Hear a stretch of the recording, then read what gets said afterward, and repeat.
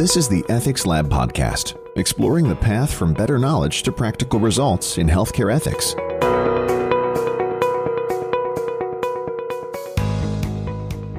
You still have mechanisms through which you can convey that same empathy you would do in person that you would do virtually.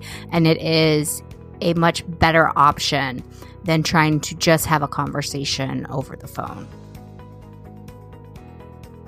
Today, tough choice healthcare ethics dilemmas are discussed by patients, their loved ones, and healthcare professionals. These discussions are about the care and treatment plan of the patient based on their values. Most often, these discussions and decisions have been held in person. However, as healthcare moves to virtual care, especially in our current COVID-19 environment, what would virtual ethics discussions or consultations look like? What would be important to pay attention to?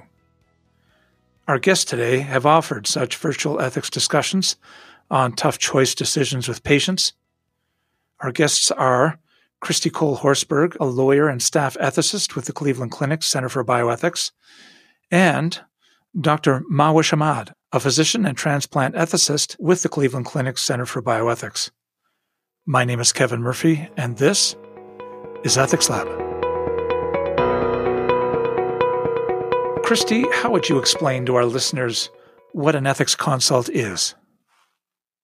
So usually we're called by the healthcare team often, though we're available to patients and families themselves. And usually we're getting a call when someone has a decision in front of them that they feel like they're between a rock and a hard place. So that there are two things that are really important to them, whether it's 2, 3, or 4 things that are really important to them. And there is no good option moving forward. Or they just don't know what the right thing to do is, if they're asking themselves what the right thing to do is. And usually when we are doing the consult, we are talking to all of the individuals that have an interest in the outcome of that particular situation. So I'll go back to the case I mentioned earlier.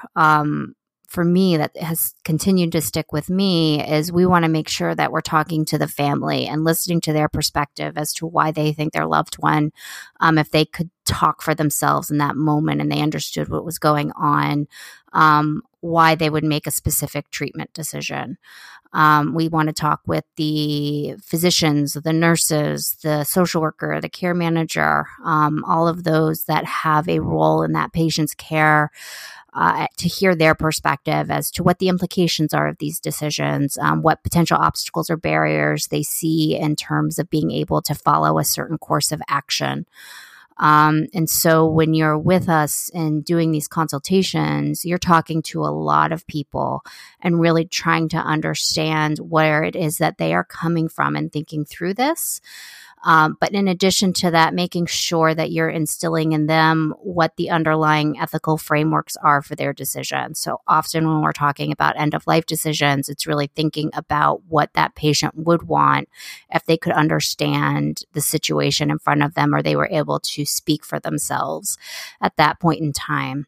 But thinking in other cases as well, I recently had a case that came from the outpatient setting where the patient had been diagnosed with breast cancer, had recently had a mastectomy, and that mastectomy resulted or prompted a depressive episode. And the patient had a history of this in the past to the extent where it would require ECT. And the team was really struggling, and ECT being electroconvulsive therapy. And the team was really struggling with whether or not to provide adjunctive therapies, so therapies that would reduce the risk of having a relapse of the cancer in the future, because of some of those treatments had a high risk of depression as well. And given that this patient had a history of that and actually was experiencing some of it at that moment, it seemed like it would do more harm. So again, in that situation, trying to talk with everybody that is involved to get their perspective and really give them a framework through which to think about the decision. We're not the ones making the decisions. I think we're the ones supporting the decisions and trying to advise as to if we hear that X is the most important thing to them, then it sounds like option C might be the better way to go, and giving the reasoning behind that as well. But a lot of what we are doing is in an advisory role, and really trying to make the situation or the decision maybe not so much an easier decision to make, but have the choice that might be the least bad option kind of rise up to the top and maybe become obvious at the end of the day. Mahwish, what is the story that led to the idea of doing virtual consultations? As ethicists, we work with patients, we work with healthcare professionals, as Cristie elaborated on, and also with the patient and their loved ones to help make decisions when the quote-unquote right answer is not fully clear. In that kind of a setting, we usually go through and parse out what the values are inherent in the patient's own value system that make it important to highlight one ethically relevant pathway to make a decision versus another. Most of these cases are conversation-based. We have our moments where there is active management for contentious patients or family meetings. The work is never dull, let's just put it that way. But most of our conversations and our involvement in the case is largely patient and family and person-focused. So when you have a highly person-focused and value-based kind of consultation method, then we as a group decided along the way that in order to help leverage our existing strength as an academic Center for Clinical Bioethics, as well as our strength as a clinical ethics consultation service, we should start to leverage and seek ideas on how best to get in touch with patients who are, for example, on the outpatient side, are not admitted for long-term complicated care, but might be best served by finding a mechanism where we could meet with them, not one-on-one necessarily, but either through the phone or through Skype or whatever medium we could think of. I think that's the direction that healthcare is going in general as well. We have a distance health center because there's a big push to provide patients virtual care so that they can stay in the comfort of their home without necessarily trekking out to an urgent care center or coming into the hospital and having to wait in a waiting room for however much amount of time that for those things that we can do virtually, they can sit in their home where they're comfortable and receive quality care that way. So I think part of the movement too, and part of the story for us, is just recognizing where healthcare in general is going and how ethics and ethics consultation fits within that as well. What is unique or different when the conversation via screen is about some of the more difficult healthcare choices that we make? So from my perspective, after having done quite a few of these, that was one worry at the back of my mind, that the lack of physical presence in the room, sitting right next to the patient or the family member, might detract in some way from the personal connection aspect. However, it actually is a pleasant surprise to see that once you make eye contact with the person through the camera on my desktop, and I'm speaking to someone in Arizona or Florida, that sense of connection and that implicit trust that the other person is looking at you and is hearing what you are saying is kind of there already. So one of our anticipated challenges was that we would not be able to make headway with difficult conversations. And within clinical ethics consultation, every discussion that we have has its nuances in terms of being sometimes difficult, not just for the conflict resolution aspect for the ethicist, but also for the patient or family, just by virtue of the fact that it all usually entails either end-of-life decision-making or has intimate moments where you are talking about deep-seated beliefs and values. through my work with the virtual ethics consultation service, I have not found that to be a hindrance. But it remains to be seen if the patients themselves would feel a lack, between clinical ethicist speaking to them within the room versus one virtually. I worry a little bit internally every time I have or anticipate broaching a difficult topic for the patient or the caregiver that is present with them. However, having gone through the virtual ethics consultation many times now, it is sometimes just a matter of putting the patient and the person on the other side of the device at ease, so that they are able to relate to you and understand where you are coming from. And it is, of course, always helpful to be able to look another person in the eye, even through the digital connection of a webcam. It certainly is it is more appropriate as compared to a phone call, where you do not have that one-on-one connection. But in circumstances and situations where digital presence is either necessary based on the disease process of the patient, based on their economic status, or based on just feasibility and ease for them to be able to meet with someone instantly rather than, as Cristie said, trek out long distances, find parking, wait in waiting rooms, and then get to see an individual from the clinical team, just makes it a matter of not just expediency, but also innovation married with a new way to deliver care overall. Whether it's for ethics consultation services specifically or for health generally. Cristie, what has been your experience?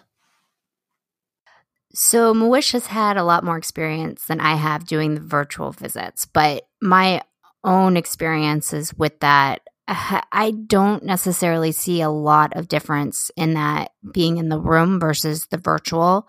I think the biggest difference is that potential, like sometimes if you're talking about something very difficult, you might give a reassuring pat on the shoulder to who it is that you are speaking with in that moment, able to hand them a tissue, those very small things of showing some empathy in the conversation and in that moment. But in a virtual visit, you're doing it. You're still doing it. You're doing it in a different way. I would say you need to be a little more conscious of the eye contact. That becomes, I think, more important in the context of a virtual visit, and comparing the virtual visit to a phone, which in my practice in our regional hospitals, I occasionally can only speak with a family member or a patient or a provider via phone, and I miss body language cues through that. And whether you're doing that face-to-face versus virtually, you're still able to see those body language cues about seeing what you're saying, how that is being heard by that individual, and able to maybe reframe something if you visually see they either aren't understanding this or this isn't making the impact that I had hoped it would make. And you're able to tweak in that way. So overall, I would say in the face-to-face versus virtual, you still have mechanisms through which you can convey that same empathy you would do in person that you would do virtually. And it is a much better option than trying to just have a conversation over the phone.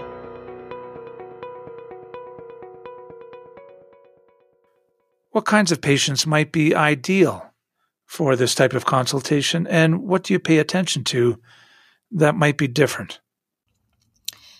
So, Kevin, for our clinical ethics consultation, and especially kind of triaging, for lack of a better word, what would be the ideal patient for an ethics consultation service held virtually, we tend to look at whether their openness to digital technologies, whether they have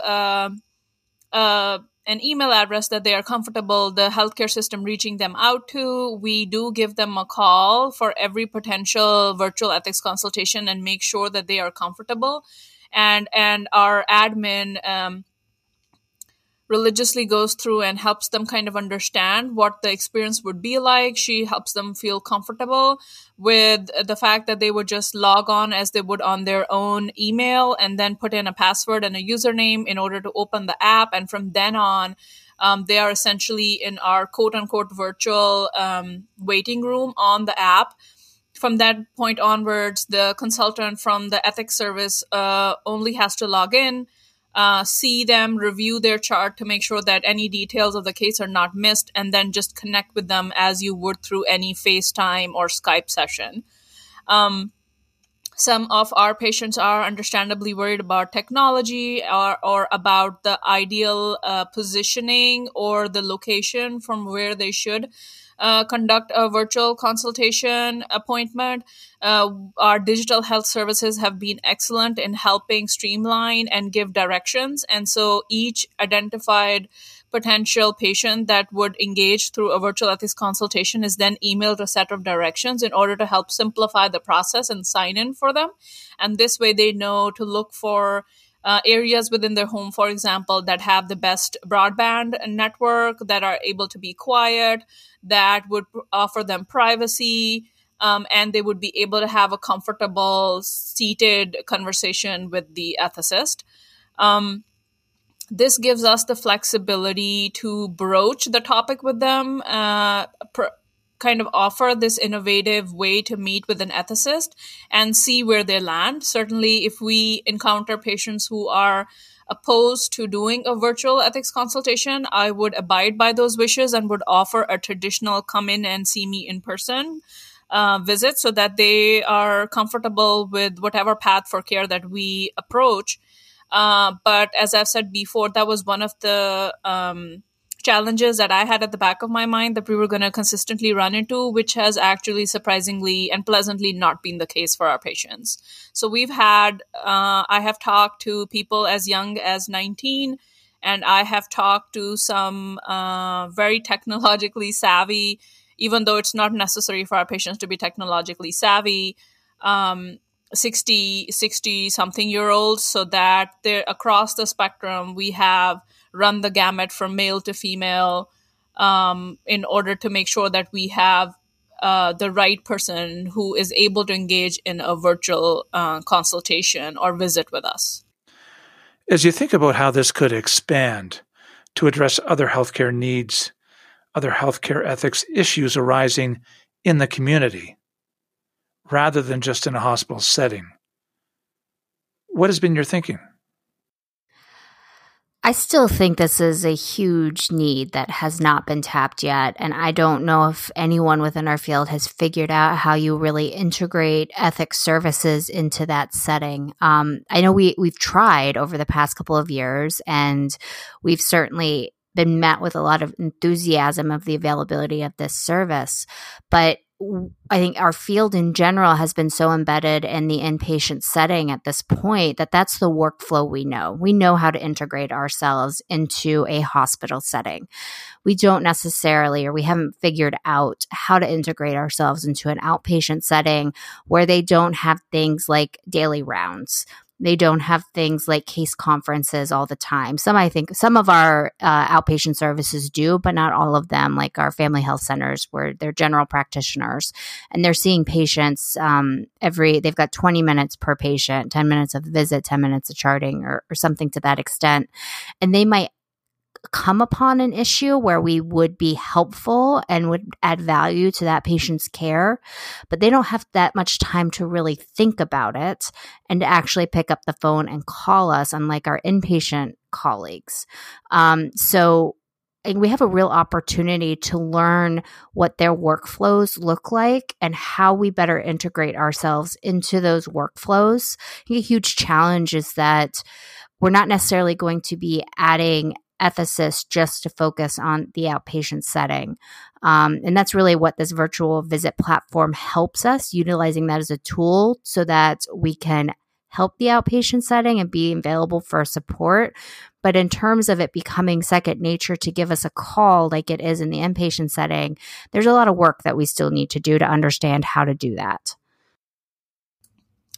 I will second Cristie's comment and say that during last year, when we were actively launching this initiative and were speaking quite deliberately and extensively with our internal stakeholders as well as teams within our healthcare system that we thought would benefit from this kind of virtual ethics consultation platform and services, we have had to reach out to individuals whom we think might benefit, number one, and two, to proactively do marketing in such a way that it makes sense for them to kind of start to think about which would be the situations, which would be the patient scenarios that would be helpful to integrate with this availability and be able to have their patients and colleagues meet with us even virtually, whether they are at a satellite family healthcare center or at a clinic setting, whether they're a pediatrician who has 20 patients in their workflow. And so there are some uptake work, as Cristie mentioned, that we continuously need to do as we move forward with integrating a virtually held ethics consultation service and help practically integrate it into the workflow for our busy clinician colleagues. Any stories that demonstrate if it really works or if it really helps? Perhaps a story where you became sold on virtual consultation. So I think my story doesn't necessarily demonstrate how it helps, but how it could have helped. I think this goes back a little bit to what I was saying about having somebody pick up the phone and ask for the help in that outpatient setting.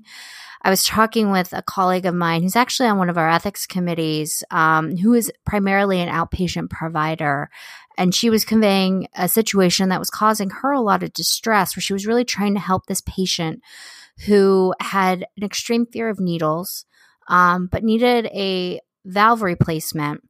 And nobody would take the blood work because the patient communicated that you have to completely knock me out. If I have any awareness that there's a needle in my arm, I will lash out.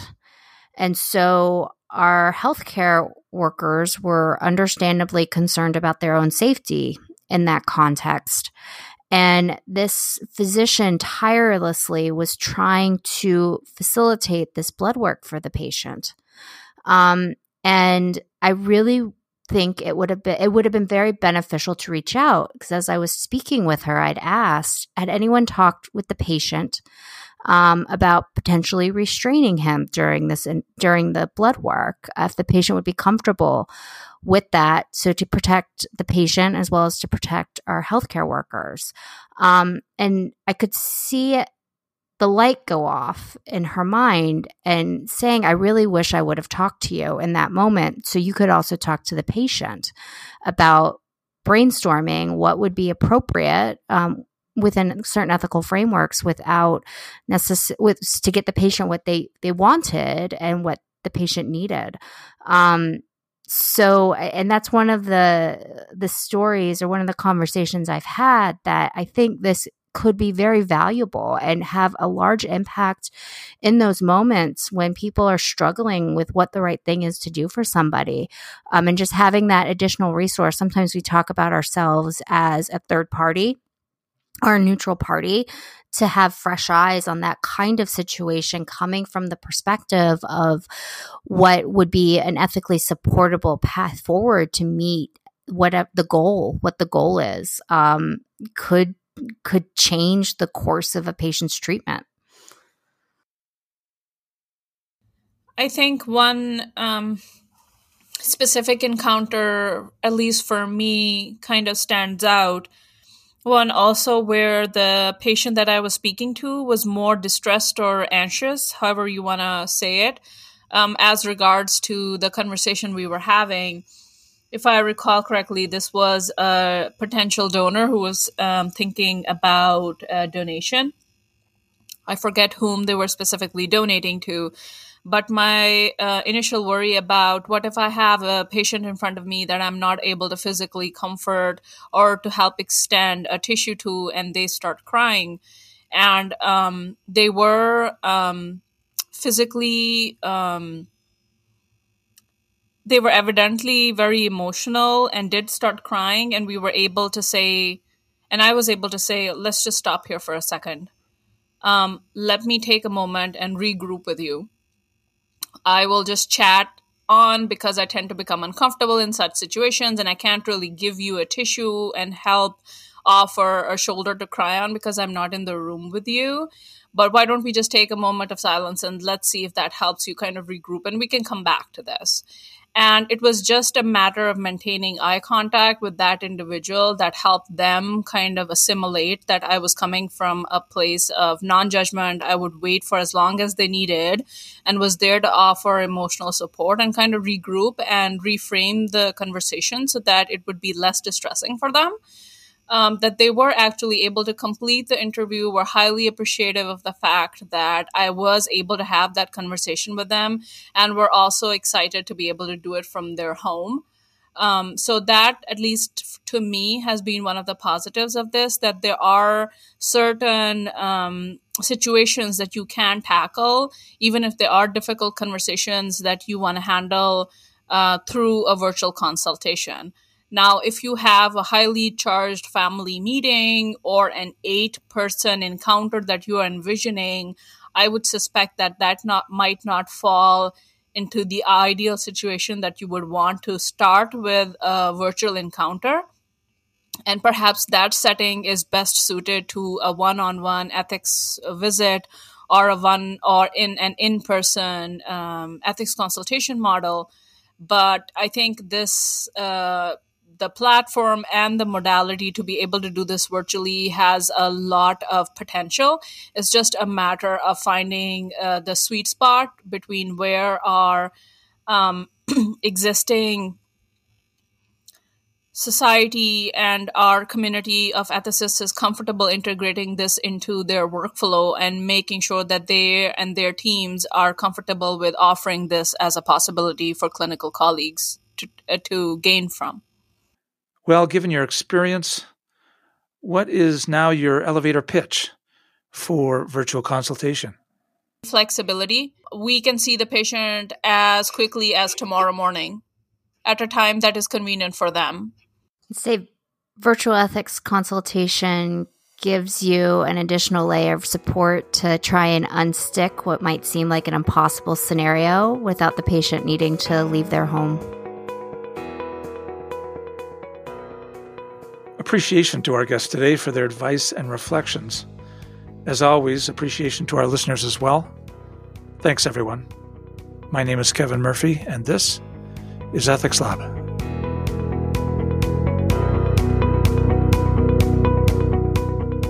We hope you have enjoyed this edition of the Ethics Lab podcast, exploring the path from better knowledge to practical results in healthcare ethics. Ethics Lab was created by Kevin Murphy and Russell Keithline. Thanks for listening.